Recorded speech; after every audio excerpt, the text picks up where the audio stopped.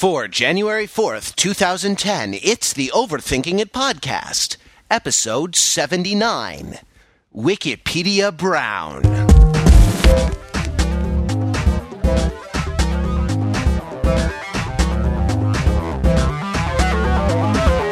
Welcome to the Overthinking It podcast, first one for 2010, where we subject the coming decade and its popular culture to a level of scrutiny it probably doesn't deserve, from beautiful Los Angeles, California, with a balmy 75-degree day today on January 3rd as we record this.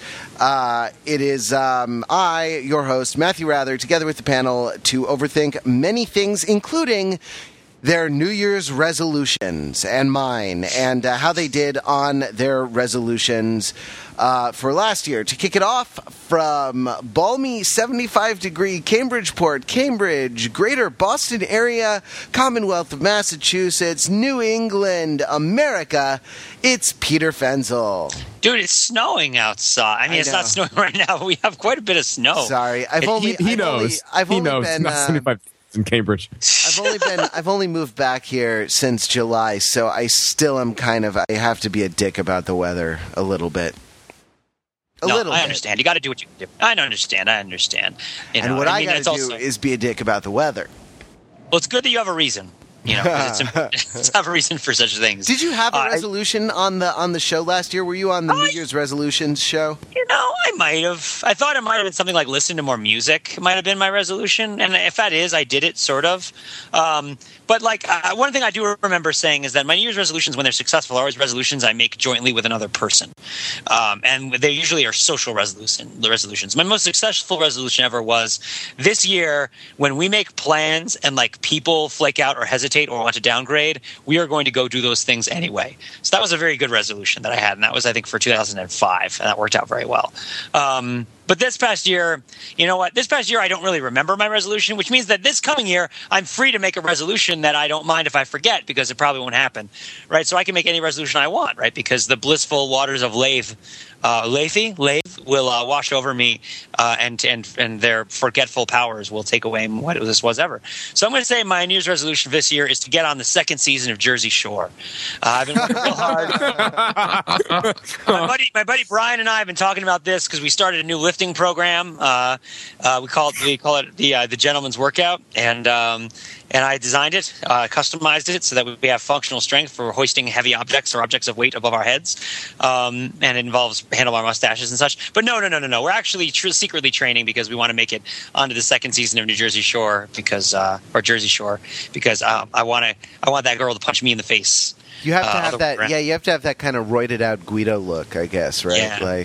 Guido is so racist. But no, it really is. I mean, it really is a horrible word. But no, I remember telling one of my my friend's fiance's friends that he after a couple weeks lifting with me, this guy, he was also from New Jersey originally, would be driving a Camaro and would be frosting his tips and spiking his hair and then she was like, oh my God, his fiance's gonna be so upset. And I was like, oh, what do you mean? I thought she liked beefcake. You know, hey, I thought she liked that sort of thing. I thought that the reason Jersey Shore is popular is because this is what women find attractive, right? Right? Am I right? I do like how the violence perpetrated on a woman was neatly displaced into violence perpetrated by a woman. You know, I love symmetry more than anything else when it comes right down to it. Because I forgot last year's resolution, I made a resolution now that I hope that I forget by the time I have the opportunity to bring it into action. So there you go. Fantastic. Moving on, Mr. Mark Lee. Hi there. Sorry, you thought I was going to do a big long intro like I did for Pete. Okay, moving on to the yuppie section of Brooklyn. It's Park Slope's own Mr. Mark Lee. Now, once you did that, then actually didn't feel that special. Sorry. Anyway, my resolution from last year, I think, was actually pretty pedestrian. Something involving Netflix and catching up all the classic movies that I missed out on. I by and large fulfilled that. I think I've been clocking about one movie per week from Netflix, either via streaming or via actually getting the old-fashioned DVD disc. I will say, however, that... Are you watching classic movies on those, or are you doing what I do and watching Starship Troopers on Netflix streaming over and over and over? Right, so I think the original plan was something along the lines of kind of going down the IMDb top 250, getting in, pretty much all of the major, quote-unquote, best movies ever type thing. But no, I went really straight for the action, sci-fi, shoot 'em up movies along the lines of Starship Troopers. You watch TBS is basically what you're saying, like TNT. Yes, except without the commercials. Yeah, fair enough. Not too shabby. Yeah, I will say that one of the first movies that I saw in 2010, not the first movie, but one of the first movies I saw in 2010 via Netflix was the oft mentioned on this podcast, Mega Shark versus Giant Octopus, and I must say that was the educational experience. I won't spoil the ending. All I have to say is, no matter who wins, I think we all lose in that one. The same is true of the Jersey Shore. Oh, dude, crossover. Mega Shark versus Giant Octopus versus The Situation. Yo, man, I can go over there, punch a shark. I don't even know. I haven't watched the show. I don't have television. Yeah, it makes me wanna. I'll bet they stream it on MTV.com or something like that. It makes me wanna check it out. All these terrible things I've been hearing about Jersey Shore. I don't want to be in the Jersey Shore stream. I don't want to be in the way that's streamed, man. Matt, go to the MTV website. This is what I did. Go to the MTV website. Just start playing some clips, just random clips. It doesn't really matter what they are. Right. And I guarantee you, your jaw will be hanging loose agape during the entirety of the time that you're watching said clip. Your jaw will not be closed. You got it. That I guarantee. I will do it. I'm making some fried chicken later, so I'm gonna watch Jersey Shore and eat my fried chicken. Wait, what are you trying to say? What are you trying to say? That people from Jersey eat fried chicken? No, I think it's kind of racist. Do they not eat? People from your neck of the woods in Alabama eat fried chicken. Isn't that right, Mark? Yes, they do. And you're Korean even, so there's like a whole Korean fried chicken thing, right? Oh, there very much is a thing, and that's actually something to overthink some other time. Is the kind of the food politics and culture going on here between the South and Koreans and fried chicken and African Americans versus Caucasians and all this type of thing. There's a lot to think about here, actually. Yeah. So do a whole fried chicken dedicated podcast. I think we had a think tank totally dedicated to burritos, and why not talk about chicken on a podcast? Which I think was one of my favorite think tanks, by the way. That was quite fun. Yes, the greatest burrito ingredient. Was that the first think tank that had a celebrity judge? Or was that the first think tank at all? I'm pretty sure it was, yeah. Yeah, that was awesome. Who was the celebrity judge? Oh, was it the chairman? Was it Chairman Cogman? No. It was Antonio Banderas. Who lambasted us for having him judge a Mexican food contest when he's in fact Spanish. Spanish. Yeah, it was like paella España. Did you guys not see me in all those Almodovar movies? Come on. Yeah. Jordan, over to you. What's going on? In the slightly less yuppie part of Brooklyn. Yeah. But by virtue of being like to the north side of a particular street by half a block, I'm in the less yuppie section. How's it going, guys? Pretty good. How are you? I'm doing all right. So to talk about my New Year's resolution. Yeah. I don't know if I was on that show, but I remember what my New Year's resolution was in general last year. And I'll say it like I said it then, which is, I've been hearing some good things about this movie, Little Miss Sunshine. I think I'm going to watch that. And let it ride. Put it all on black and let it ride. Like I said, this is one of the first New Year's resolutions that I've ever actually succeeded in keeping. So I think I'm going to take a very similar tactic this year and say that for my New Year's resolution for 2010, I'm going to watch Little Miss Sunshine again. Yeah. That's what I'm saying. That's the way to do it. Oh, I love it here. We're aiming high here at Overthinking It. We're really dedicated to improving ourselves personally. That's right. Well, I'll tell you, I was a miserable failure at my New Year's resolution. I was going to change the proportion of my screen time, which had been heavily slanted towards television, to watch some movies, on the Netflix, right? And I used to burn through the television DVDs at a pretty rapid clip, and I was going to watch some feature films and expand my attention span from 42 minutes to 2 or even 2.5 hours with some classic films, and I was a miserable failure at this. And if anything, I have only watched more and shorter television shows because I got into Weeds. And more recently, I'm getting into David Duchovny in Californication.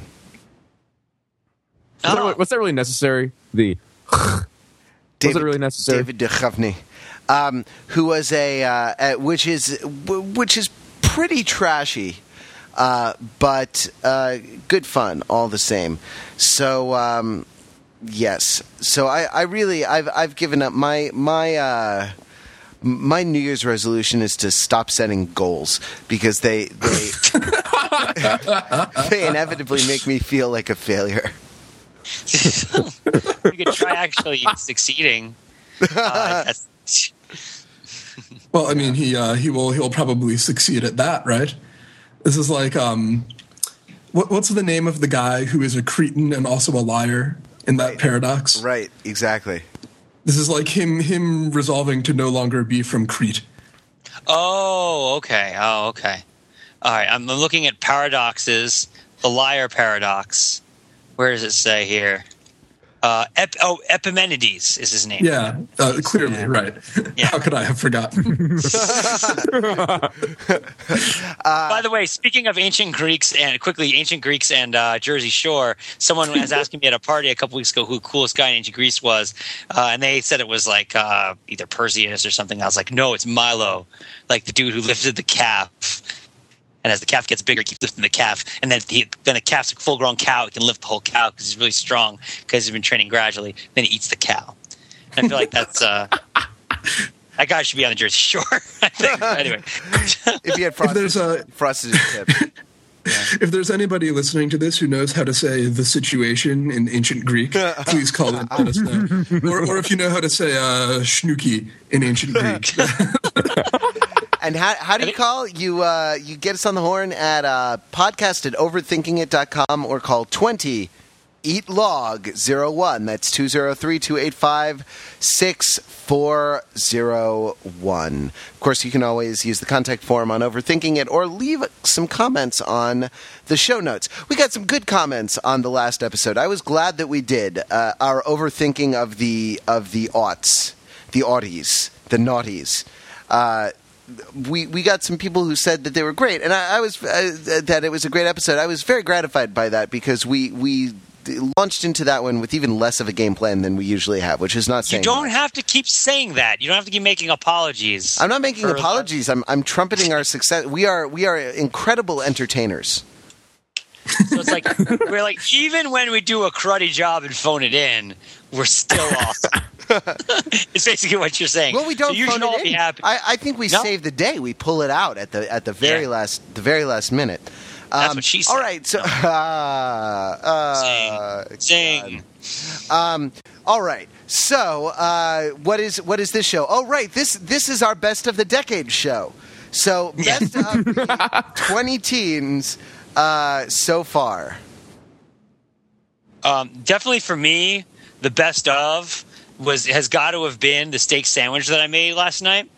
That was a really great steak sandwich. Fantastic. What kind of steak did you really have solid. in your sandwich? It was Angus sirloin. I actually bought it at the Harvest Co-op down the street. I was like, I could go buy a steak sandwich, but nay, I shall purchase steak and bread and construct a steak sandwich myself from parts. Now, this was still at least $2 more expensive than it would have been if I had just gone and bought a steak sandwich. But this is a new decade with new possibilities and a bright new future for all of our people as we expand. The sandwich shop can take advantage of economies of scale in their sandwich making activities. Well, there's no freaking high fructose corn syrup in my sandwich. It's probably true. I mean, there's probably no kind of high fructose. I mean, in the bread. Maybe. No, I told you guys already what the favorite thing what the best thing of 2010 was. It should be Mega Shark versus Giant Octopus. I don't think I'm going to see anything that's going to top that. Really. I love it when you see something like a little bit late, so you see it in the wrong year, and so like for the rest of the year, you count it in your own list of best things of the year, even though like for everybody else it was the previous year. Yeah. Like for you, Mega Shark Giant Octopus might be the best movie of 2010, even though for me it was one of the best movies of 29. Now, Pete, and speaking of seeing things a little late, this weekend I saw the Sherlock Holmes movie, though it had been released in 2009. Yes. I saw that as well, but it was the last movie I saw in 2009. I saw it on December 30th. So, what do you think? Gosh, I left that movie thinking, well, it sounds like you were assaulted. Like, are you okay? Sorry, I'm a little hoarse, by the way. One of the best things that did happen to me is I went dancing and was talking with really loud music. So if I sound hoarse or my voice cracks, one of the worst things of the decade that's happened to me is I got really sick about 3 days ago. So I got really, you've been sick the whole decade? Yeah, I've been sick the whole decade. I woke up at the beginning of the decade sick, and it has lasted the whole decade thus far. Jeez, man. So I'm sorry. I'm a little under the weather. We all have vocal problems today. Yeah, so I left Sherlock Holmes thinking, well, gosh, I wish I could watch the better, cooler movie that has Moriarty in it instead. Right? Because it seems like they were just setting me up for. It seems like they were just setting me up for the cooler movie later. Like, I didn't care about this villain. I didn't care about what he was doing. There were no characters to speak of. It was not a movie, right? If by movie you mean what do you mean? It was a series of still pictures. No, it was not a movie. It joins them together in a moving picture. By movie, I mean something more than that. I mean, something like a work of visual storytelling depicting the dramatically interesting actions of a group of compelling characters. I mean, I think you're being harsher on it than I would be. I mean, I definitely feel like, I know that the narrative was a little bit weak, but I felt like that there were some characters. I mean, at least I thought Jude Law's character was interesting. I thought the Watson interpretation was certainly a character. He had characteristics and wants and things that he was going for and decisions he had to make. Like a mustache and a gambling problem? No, that he was sort of like conservative, but he also had kind of like a little bit man crushy, and he like had sort of a violent streak, but he suppressed it. I mean, like he was proper and military, but at the same time like fun loving. I thought there was a cool interplay between the way that his relation. I mean, for Jude Law, for the Dr. Watson character, he's torn between his relationship with his fiancée and his relationship with Sherlock Holmes, right? Because he likes doing the stuff that both of them like. And they sort of fight over him. And so his attitudes shift. But the character lives in a place in the middle where it was pretty believable that he would want both things, that he would want the life at home with the beautiful fiancé, and that he would also want to be like going around getting in cudgel fights. By the way, this was the best cudgel fight movie I've seen in a long time. There's a lot of cudgel fighting. If you went into this movie expecting quality detective work, you were disappointed. But if you went in this movie expecting on the off chance to get some quality 19th century cudgel fights with some like strapping longshoremen and or stevedores, like this movie is like through for you. It's like Oscars times 10, because there was so many stevedore cudgel fights with suspenders and all sorts of other bowler hat type things. Right. Very steampunk. It was pretty steampunk, definitely. Although it was also straight up steam, like at times without much punk. There was punk. Yeah. I mean, I love that one of the gangster guys, or not gangsters, but one of like the thugs spoke French, and it was like not important to the plot. And he's just like, that guy's French. Because, in this day and age. I saw Sherlock Holmes with Matt Belinkie and with Josh McNeil, both frequent guests on the podcast, at the Mann's Chinese Theater, or the Grauman's Chinese Theater in Hollywood. And, oh, wow. We decided to do it up. Is that like a regular movie theater that people go to, or is it like really fancy? No, it's not. It's not really fancy. I mean, it's really fancy in that they charge $12.75 for a movie, but that's getting to be par for the course in the big cities nowadays, isn't it? Right. So anyway, so we started afterwards as we were kind of debriefing back at my. Back in your abode, you guys were debriefing back in my apartment over the movie. Yeah. That we need a think tank on Overthinking It about the best movies that involve diffusing a nefarious machine with seconds to spare before it does something terrible. And like Van Helsing came up, I think, because don't they have to diffuse a nefarious machine in that? No, but you mean like specifically not a modern bomb, like some sort of pre-modern, like almost Rube Goldberg-ish device that needs to be like disassembled. Steampunk. You see, that was the steampunk aspect of it, right? That there were many brass gears, and many shiny chambers into which liquid would drip, setting off a chemical reaction that would tip a balance over to the other side, and then the gears would turn and release the I don't know. I don't want. Now, my favorite gear-driven nefarious machine that needs to be stopped at the last minute in cinema has got to be in the Brave Little Toaster. Have you seen that? No, I haven't. It's been talked about. Yeah, Belinky posted about it on the blog like a year ago, but I actually saw that movie when I was younger. Broke my freaking heart. Love that movie. Love that movie so much. And it's about a toaster who wants to go find his owner, who's a college kid, who's like left him behind, and he moves to college. And so the toaster like teams up with other like sort of appliances and travels across the country to go find the kid, and ends up like meeting other appliances that are more modern, and like starts feeling down about himself and has to like realize that he's important. And there's kind of a Velveteen Rabbit-ish ideological subplot about like the fact that the guy loves him, so he's important.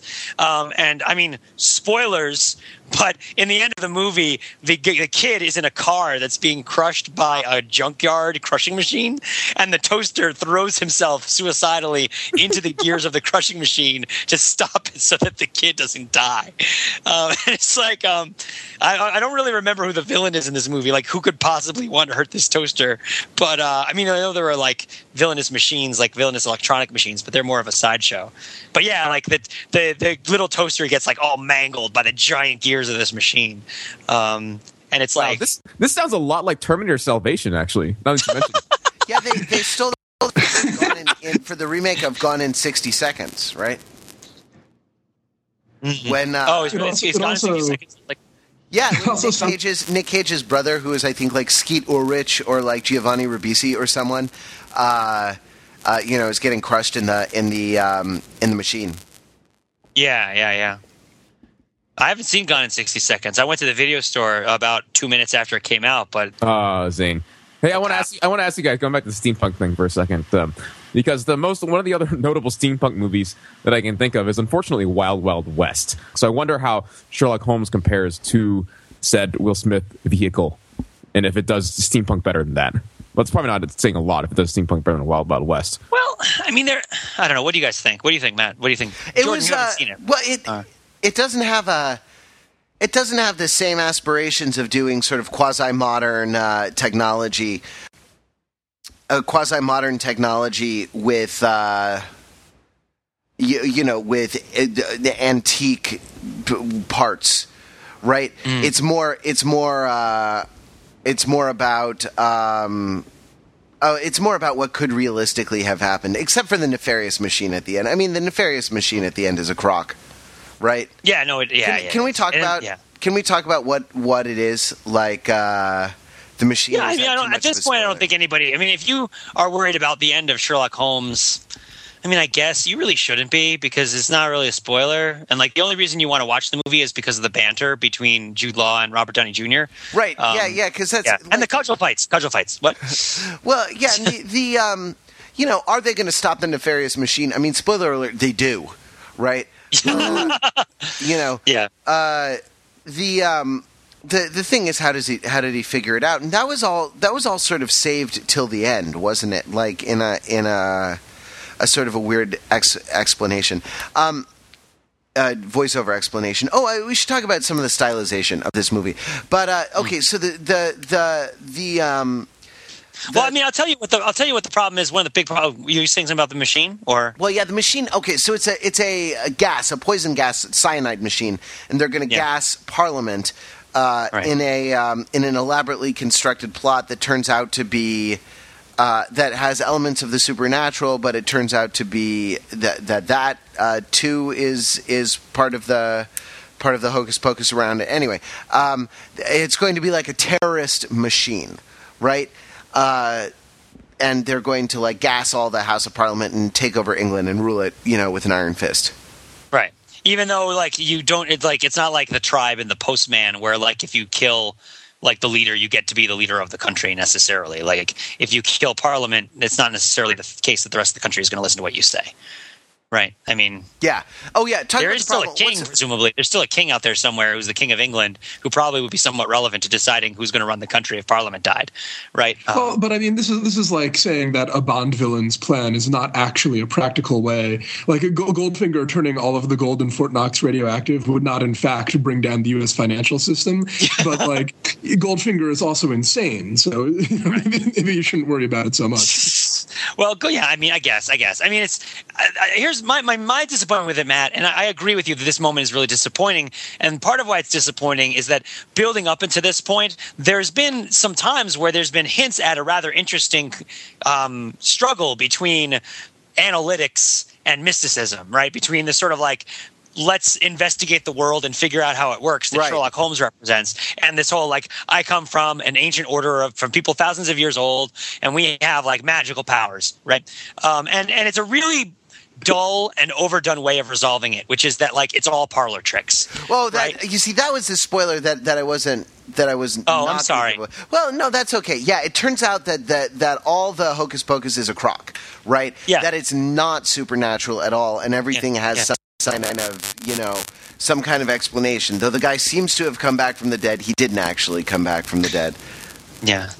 I mean, This is standard for Sherlock Holmes, though, isn't it? I mean, the most famous Sherlock Holmes story is Hound of the Baskervilles, right? And that's exactly the plot.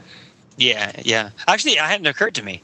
I guess it is like very classic of Sherlock Holmes. I guess it's kind of iRobot-ish in that like the story doesn't really resemble the actual story, but it borrows a lot of elements from other stories that the guy wrote. I don't remember Sherlock Holmes stories being these kind of like suspenseful mysteries that people I've been hearing complaining that this movie is not, right? Like Holmes's powers of observation are so considerable that the obstacles that he runs into don't tend to be of the sort that I would feel lead to like sort of long drawn out suspenseful movies with like lots of twists and turns, right? Like he needs to relentlessly pursue his person.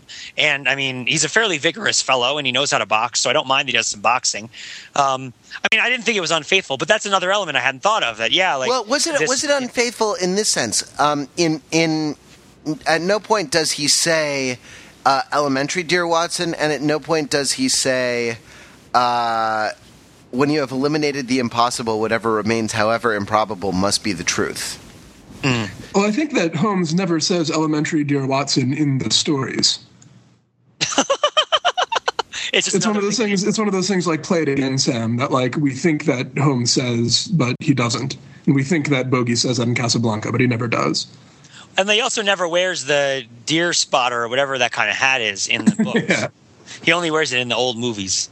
I love that. I love that X-Men-esque line in the beginning of the movie where they're like, "Oh, did you get a new hat?" He's like, "Yup, I like it. Awesome. We're not going to discuss the hat anymore. Hat's done." I did like he's got this little Bruce Willis hat, this little like this 80s Bruce Willis pork pie hat that he wears in the movie. Yeah. I mean, but I think that's an interesting piece. Just stepping back just a little bit, like.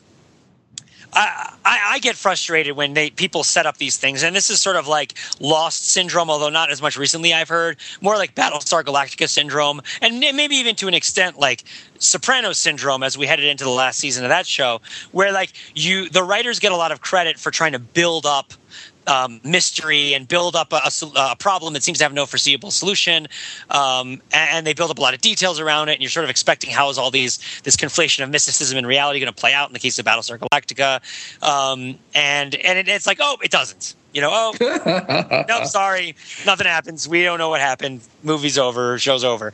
Now, you make a good point, Jordan, which I hadn't thought of when I started ranting, which is that it is kind of characteristic of Sherlock Holmes that this happens. But like the way that they show it, like I don't really believe it. Like I don't believe that. Like the way that they show the guy's death, like I don't really believe that at the time, at least, or even like retrospectively, that was a faked death. You know what I mean? This is an interesting thing. H.P. Lovecraft, the great horror short story writer and colossal racist, has this interesting nonfiction book that he wrote called... So Cthulhu sleeps, but he like has his own bathroom. He doesn't let colored Cthulhus go to or whatever. Yeah, it's really, really ugly stuff. But anyway, he has this nonfiction book that he wrote called Supernatural Horror in Literature, where he talks about this phenomenon. And it seems like there's a historical point before which English language horror stories never were allowed to have a supernatural element in them. And what happens is that, it's referred to as gaslighting, is when you have somebody who is running some kind of con that involves making people believe that there's a supernatural element, or in fact there isn't one. Right. And the explanations get more and more contrived to the points where you get stories where it's far more unbelievable that somebody would have been able to pull off this scam than that there are actually ghosts. Yeah. Well, it's the plot of every Scooby-Doo episode, right? Is gaslighting. Yeah, right. Yeah.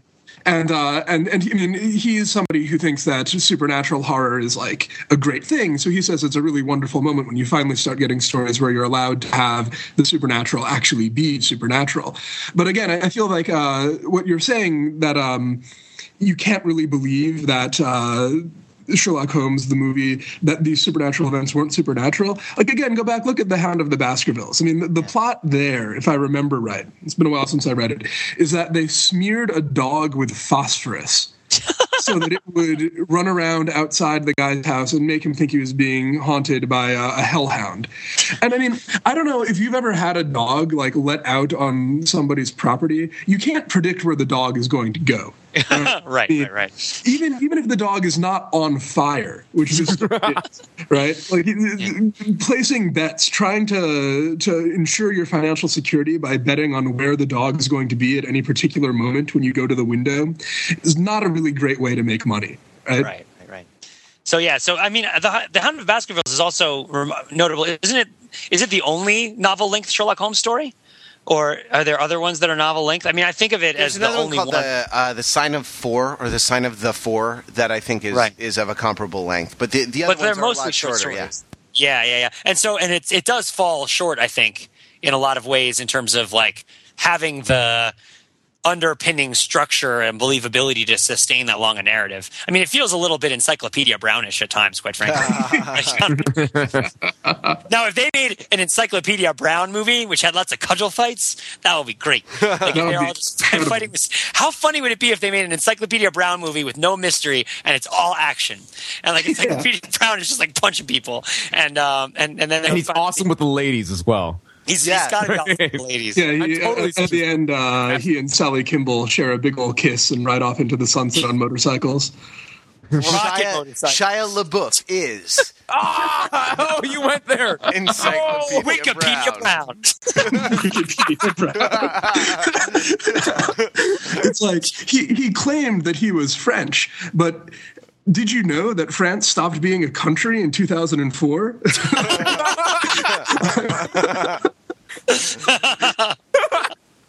Wikipedia Brown it is. I would sitting on a gold mine here. We are. I wanted to talk about this supernatural thing a little more. Like, in Scooby-Doo, which I think is profound and great art, for this reason. Before Scrappy too. Yeah. No. The pre-Scrappy Scooby-Doo, because what it is it's an allegory of the Five College Consortium in Western Massachusetts. It's an allegory of childlike credulity, right, and the magic that grown-ups seem to work with the world, and the other kind of magic, which is when they can kind of pull back the curtain and reveal the explanations of things. And so the Scooby-Doo stories are in essence stories of disillusionment, stories of how as we grow we become less naive and less naively credulous, I think. Yeah. So there should be a Scooby-Doo where it's like, wait a minute, Santa Claus is really Old Man Terwilliger who ran the haunted amusement park. Right, yeah, exactly, right? Like that'd be the worst Christmas special ever. Wait a minute. The government isn't actually trying to protect my best interest. Richard Nixon says it would have gotten away with it if it wasn't for you meddling. It's actually like on the board of directors of General Electric. Crazy. Yeah. So wait. so Halliburton didn't even bid on these contracts. Yeah. But did the Scooby-Doo movie capture any of this? Or do you think? Oh, you know what? I'm not the Sarah Michelle Gellar Stifler Scooby-Doo movie. Wait, is Stifler in this Scooby-Doo movie? Matthew Lillard is in that. Oh, okay. Matthew. Yeah, who I always say his name Lillard. I am unfamiliar with this. There's two of them. There's two Scooby-Doo movies with Sarah Michelle Gellar. Yeah, with What? these films. I did not watch these films. Oh, I saw that's part right. of You one on, watch television. What? yeah, I saw part of one on TV once, and kind of the funny thing that they did was they had the monsters turn out to be real. Oh.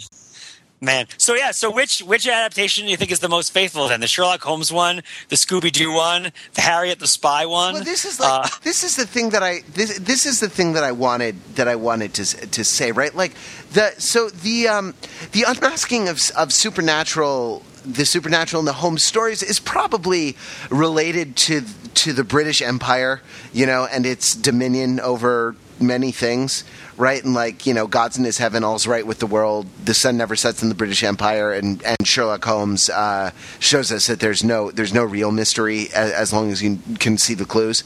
But this film didn't have any of that metaphorical weight at all. That was my problem with it, Pete. Really, there was no weight. Maybe the Watson stuff, but Watson is the second banana. Holmes enters the movie exactly the same as when he exits it. Like there's no real change in the guy's character. Can I just point out here that we are criticizing a Guy Ritchie movie for not having metaphorical weight along the lines of Scooby-Doo. That's what I just heard. I just want to put that out there. That's right. Read the website URL, man. This is my job. This is what I do. You're like going down the Jersey Shore and being like, guys, all we do is hang out in the Jersey Shore. Like, why don't we try going other places? It's like, no, that's not what we do here. Going over to Point Pleasant. Like, come on. Let's do this. Like, hey, Scoob, let's figure out the disillusionment of the American soul, Scoob. The Mystery Machine.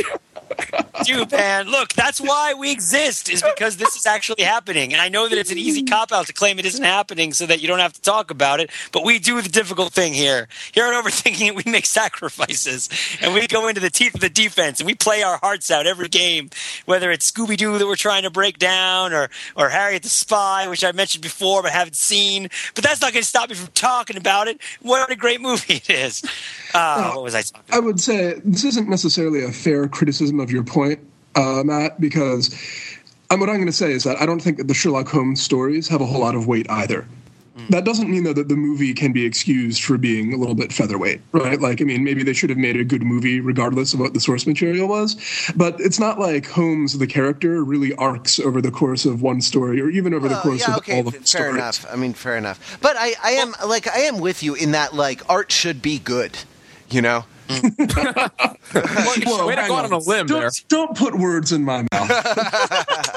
Here's the thing. Sherlock Holmes, formulaically speaking, is a buddy cop movie. Then that's the genre that it is. It's sure. about the but of course, the Sherlock Holmes stories aren't really buddy cop stories, right? I mean, I guess sort of, but the Holmes-Watson relationship is different. But the relationship between Holmes and the villains in the movie. No. Holmes is the Danny Glover. No, Watson is the Danny Glover, right? Yeah, exactly. And Holmes is the Mel Gibson. Yeah. And at the end of the movie, he's done the same thing Mel Gibson always does, which is the girl that he sometimes sleeps with, he is marginally more fond of if she's still alive, right? And it's maybe I'll hang out with you and we'll have breakfast. And no, he's not going to. But for a moment, it seems possible because he's been physically exhausted to the point where he can't run away from her anymore. But although that's does Watson at any point say, "I'm too old for this shit"? No, they do say that in Star Trek Insurrection, though. But that's different. So can we talk about this as a Guy Ritchie movie? Like, is anyone familiar with the oeuvre? Oh, like Snatch and Lock, Stock and Two Smoking Barrels. Lock, Stock, Snatch, Rock and Rolla more recently. Haven't seen that, but I'm a big fan of Snatch and Lock, Stock, which are two very But specific. you didn't see Holmes, did you? No, I did not. I have not seen Holmes. Now, I think certain things like the narrative. There are moments when Holmes will kind of explain a chain of deductive logic or explain a causal sequence of events. Like, I'm going to do this, and then the reaction will be this, and I'll counter with this, and I'll do this, right? And then these things are played out in slow motion, and then you go back and see the whole thing in fast motion. And that's a Guy Ritchie moment, right? There are moments like that in Snatch where where the chronology goes a little wonky, and there's a voiceover explaining what's going on, right? Right. I mean, whenever I see scenes like that, what I think of is the old early millennial CGI cartoon Action Man, if you ever watched that. It was a British CGI cartoon about an extreme sports star who fights crime with a helicopter. And it's as good as it sounds. And this is a Bullet Time era piece, right? So combining it with Bullet Time, like Action Man will be like on a snowboard, right? And he sees that there's a bad guy coming, and all of a sudden the scene will freeze, and you'll hear like, "It's time for action," as he like cuts to the various elements of the environment that are going to be used in like the unlikely stunt that Action Man is going to pull off to foil the bad guy. And so like that's what when I always think of when I see scenes like that, I always think of like Action Man. And also they have like protractors show up on the screen for no reason, and like mathematical calculations that don't mean anything like also pop up next to the object. So it's like, I'm going to kick this branch and it's going to fly over there and hit like the trapdoor on this birdhouse. It's going to fall over and like hit the guy, so he trips and he crashes into the tree, right? And like that's how I'm going to defeat you. And then the guys in the helicopter are going to be like, "Yes!" And they fist pump, because that's what people always do in that kind of situation. But I mean, I don't know, because like it seems very Bullet Time, like very like but Fastlane did that too sometimes, I think, maybe, where like, you know, but I don't know. Maybe when is Snatch from? When does the Guy Ritchie stuff come around? Like I remember seeing Snatch, but I honestly only half watched it. I was on the computer most of the time. It's one of those movies I rented when I was working at an Applebee's, and I didn't really have the energy to watch the whole thing. I think they're the earlier part of this decade, right? Yeah, I mean that would place it with the Applebee's job. Yeah, definitely. Yeah, Snatch 2000, Lock, Stock, and Two Smoking Barrels 1998. Oh, okay. Now wait, Jordan. Wait a minute, Jordan. Lock, Stock, and Two Smoking Barrels is an important movie for us. Do you remember why? No. Okay, the reason Lock, Stock, and Two Smoking Barrels is an important movie for us is because when we were in college, we were given a choice on a Wednesday night when we were together with the other trombone players, because Jordan and I used to play trombone together. Oh, yes. And we were given yes, a choice. And it was a democracy. It was a vote. We had a choice that we're going to watch a movie. And are you going to watch Lock, Stock, and Two Smoking Barrels, or are you going to watch Black Dog? Black Dog. And Black Dog won, I believe, by one vote. One of our votes. Yeah, one of our votes was definitely like one of the deciding votes for Black Dog. Of course, Black Dog being the best movie ever made, starring Patrick Swayze and Meatloaf about trucks. And it's a spectacular piece of truck porn about like a guy who needs to go on one last trucking run to save his house from being foreclosed on, and that guy is Patrick Swayze, and like Randy Travis is in it, the country singer. It's one of those things where you can see the machinery of how movie plots work sustaining a movie that doesn't really deserve to be sustained. Yeah, exactly. Like, for instance, in the beginning of a plot, you establish that a character has certain skills, and then later on, those skills become important. So it's established early in the movie that Patrick Swayze is the best trucker on like the face of the earth, and sure enough, later on, there's a scene where he's able to outrun the bad guys because he understands how to brake when he's taking a truck down a hill better than they do. They end up flying off the road and exploding. It's got really good lessons about trucking in it. You should really watch it for that, if for nothing else.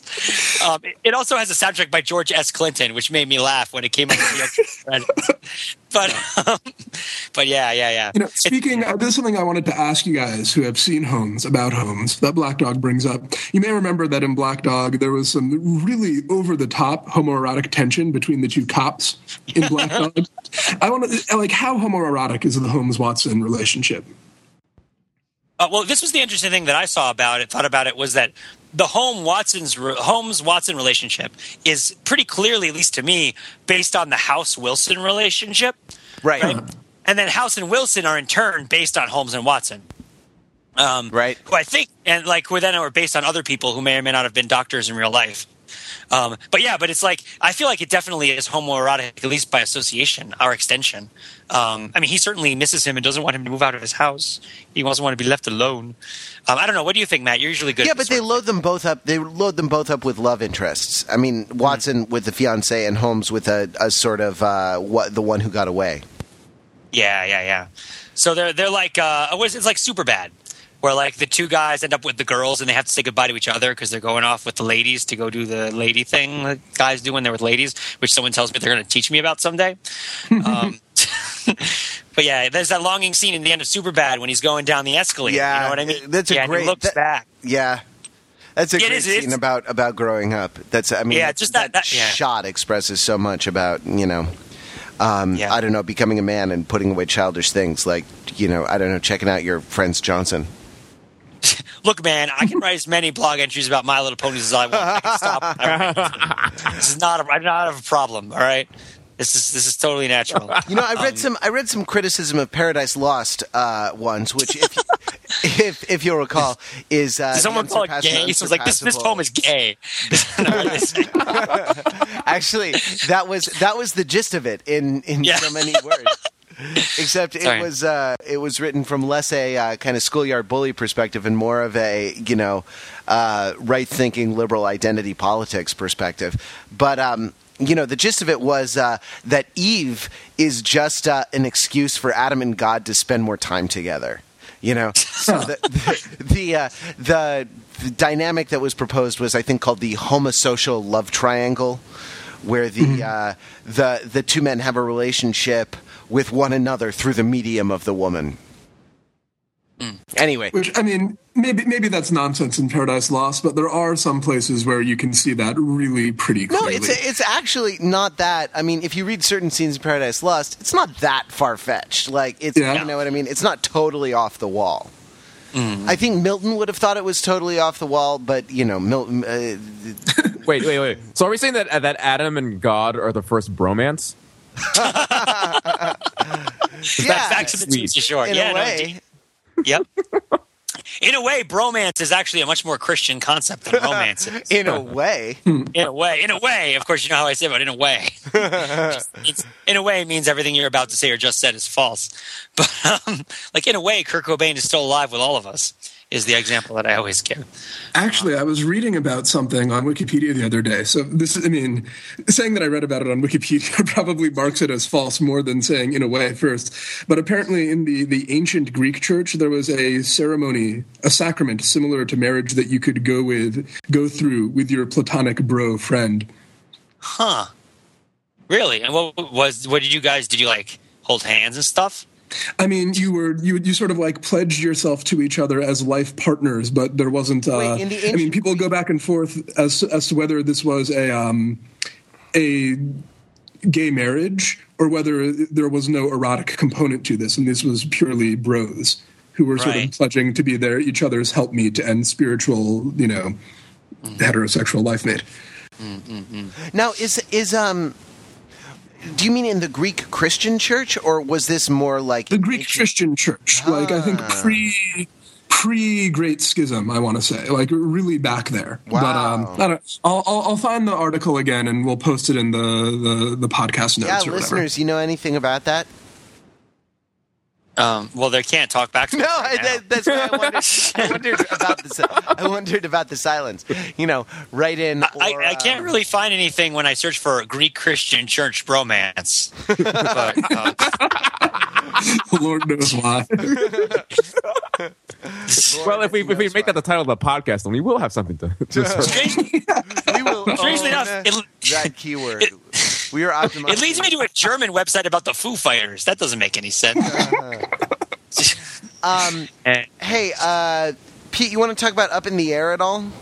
Oh, yeah, I loved Up in the Air. I mean, that was the other movie that I saw right as the year was coming to a close. And I mentioned it while we were planning because I thought that was really cool and had a lot of cool things to talk about. I mean, some people might have a problem with overthinking it because it's, it deserves the criticism that we would be giving it, the scrutiny we would be giving it. Sure. There's no explosions. I don't think there are any explosions, which is strange because there's a lot more of high explosive in the general vicinity of the main character in Up in the Air than there is in because he flies in airplanes, you see, than there is for Sherlock Holmes, who lives in Victorian London. But there shouldn't be a lot of. I guess there should be explosive like dynamite gunpowder, stuff. or something.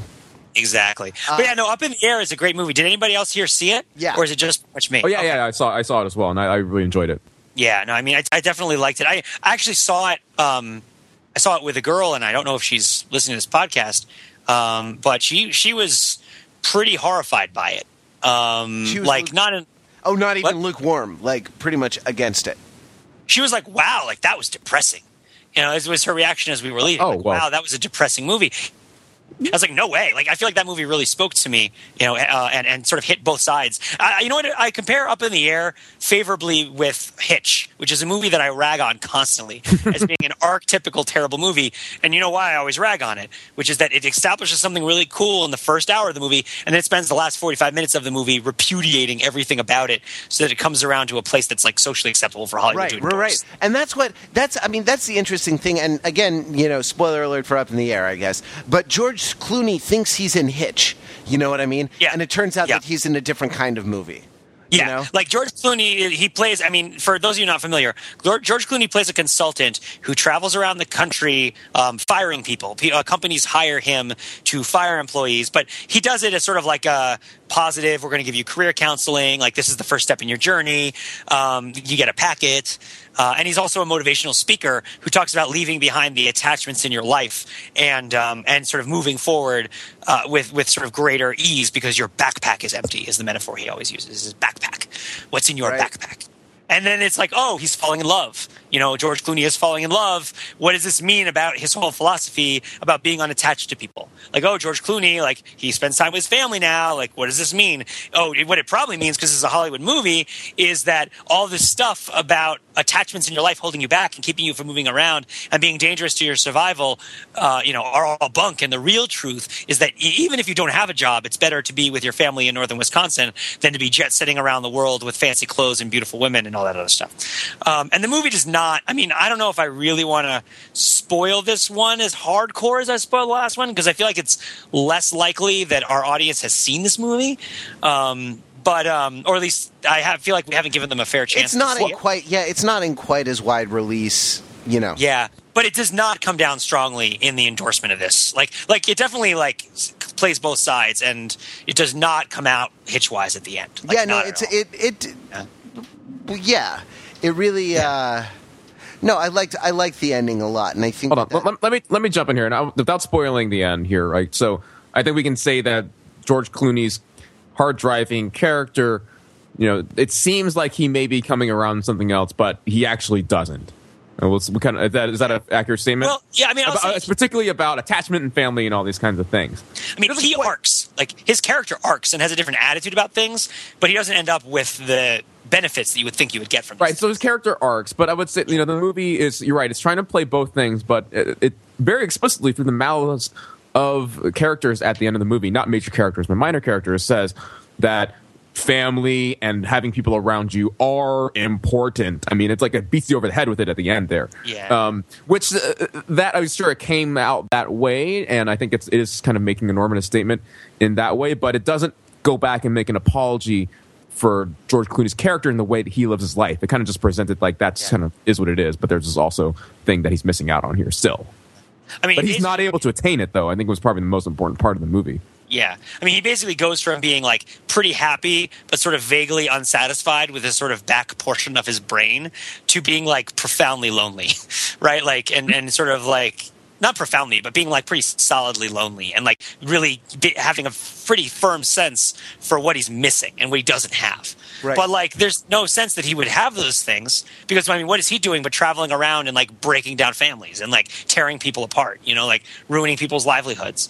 It's constantly. He's not doing that though directly. Well, no, he's not doing it directly, but it's not. But he's the agent. I mean, he's the agent of it. It doesn't even matter whether he's the agent of it. He knows it's happening. Like, he knows it's a fact of existence. And what does he say? One of my favorite lines from the movie is when he said, well, there's a lot of good lines in the movie, is when he says, like, you know, what, we don't stand still. Like, we always have to keep moving.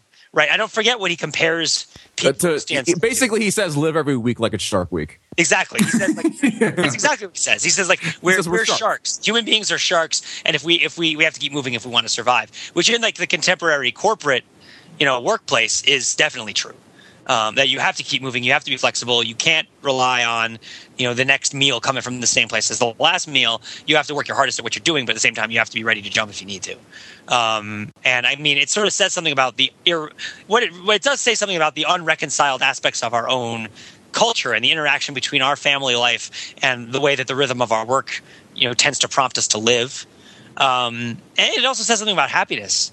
And sort of the different ways that you can pursue happiness and what works and what doesn't. I loved the conversations between like the 23-year-old and like the 43-year-old about relationships. Yep. They were so brilliant. Oh man, they were great. I was laughing my butt off for that one. Those ones definitely. Yeah. I want to talk briefly about the economic message of the movie, and that was probably the most powerful thing to me about it, in that it really shows the devastation that's caused by people losing jobs. And we think about that being multiplied millions of times across the country.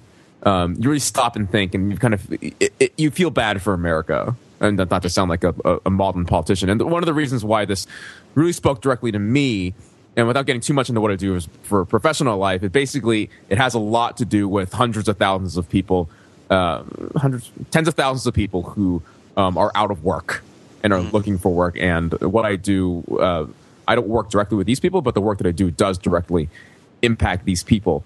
And Mark is a pimp, actually, is what he does.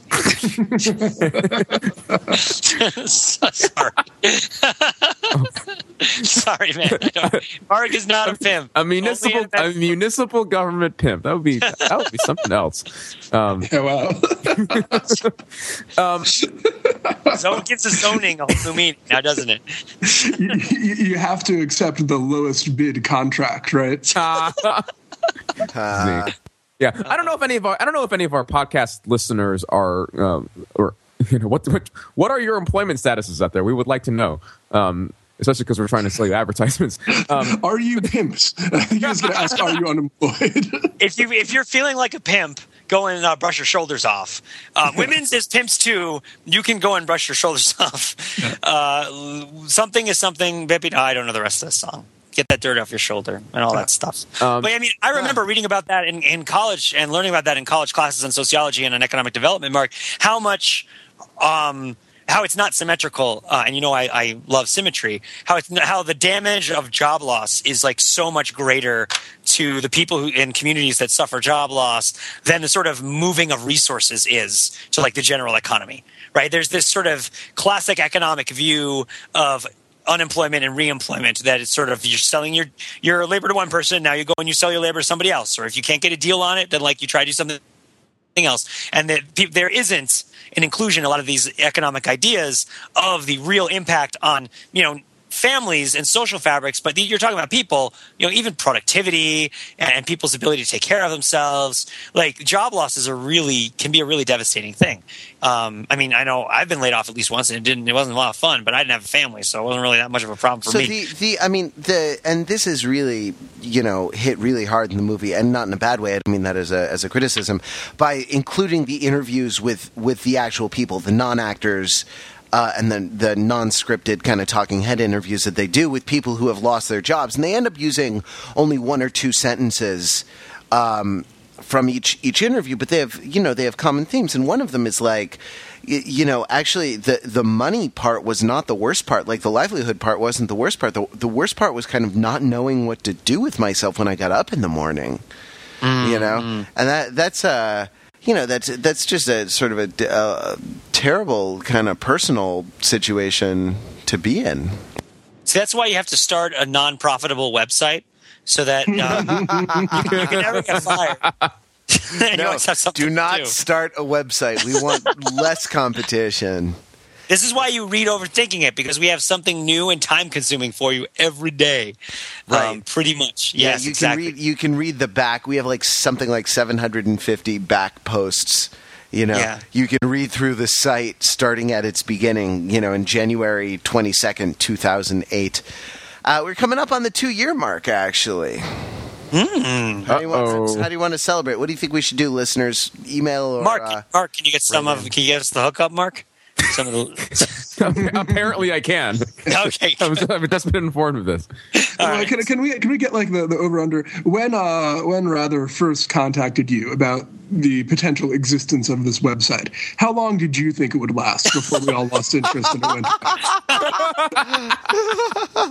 I'd say 3 months is my over under on that. I was optimistic. I thought 6 months. Yeah.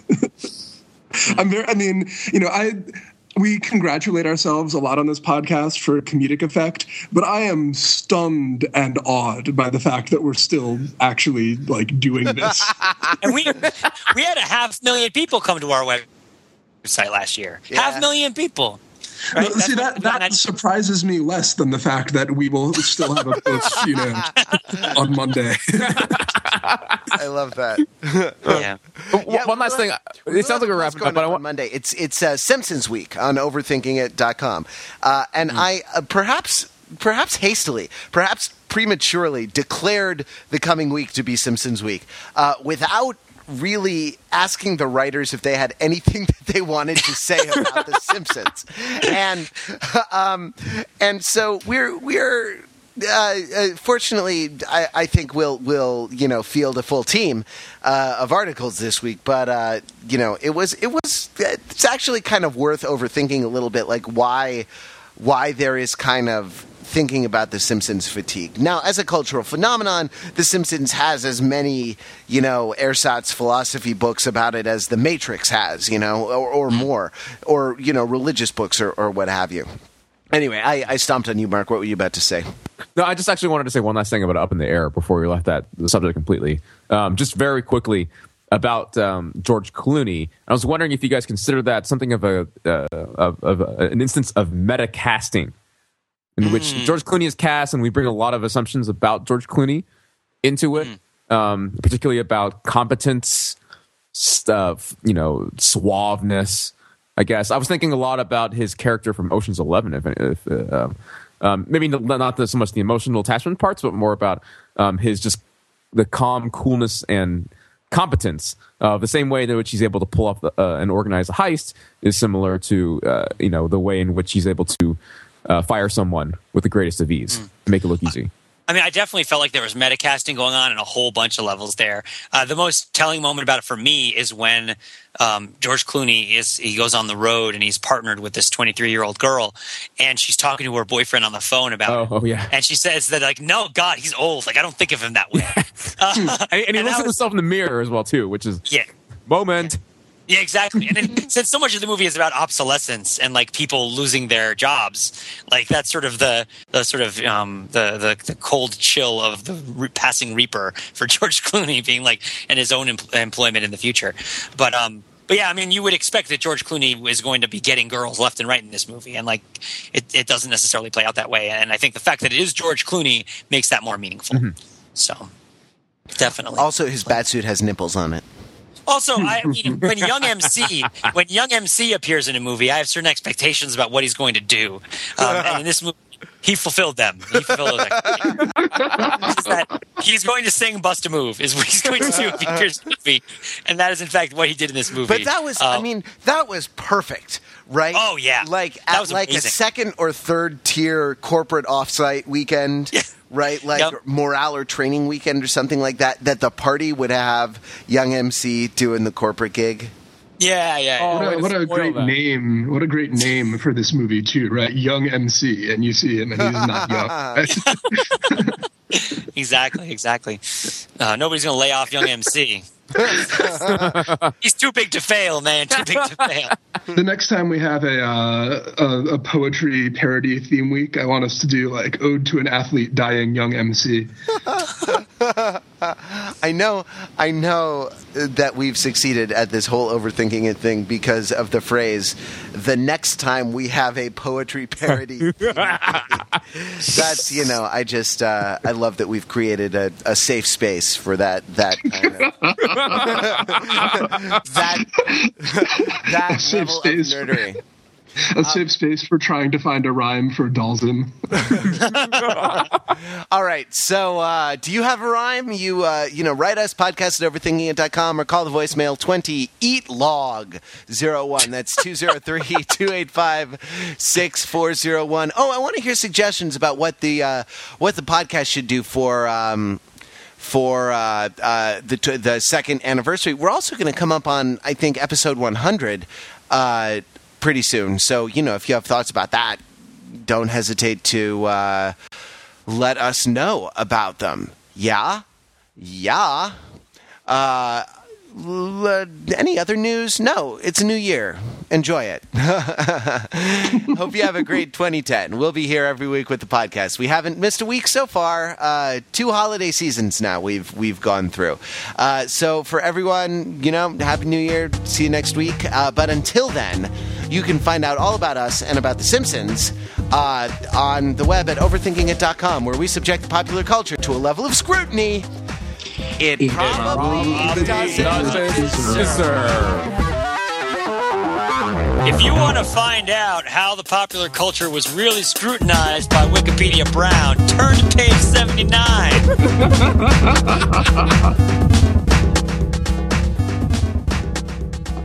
And then edit it. Wait. Before we finish, Stokes and I, our last, the last movie we saw of 2009, and also the first movie we saw that ended in 2010 was Escape from New York. And I just want to read my favorite line from it. The guy asks Snake Plissken, "You gonna kill me, Snake?" "Not now. I'm too tired." Oh.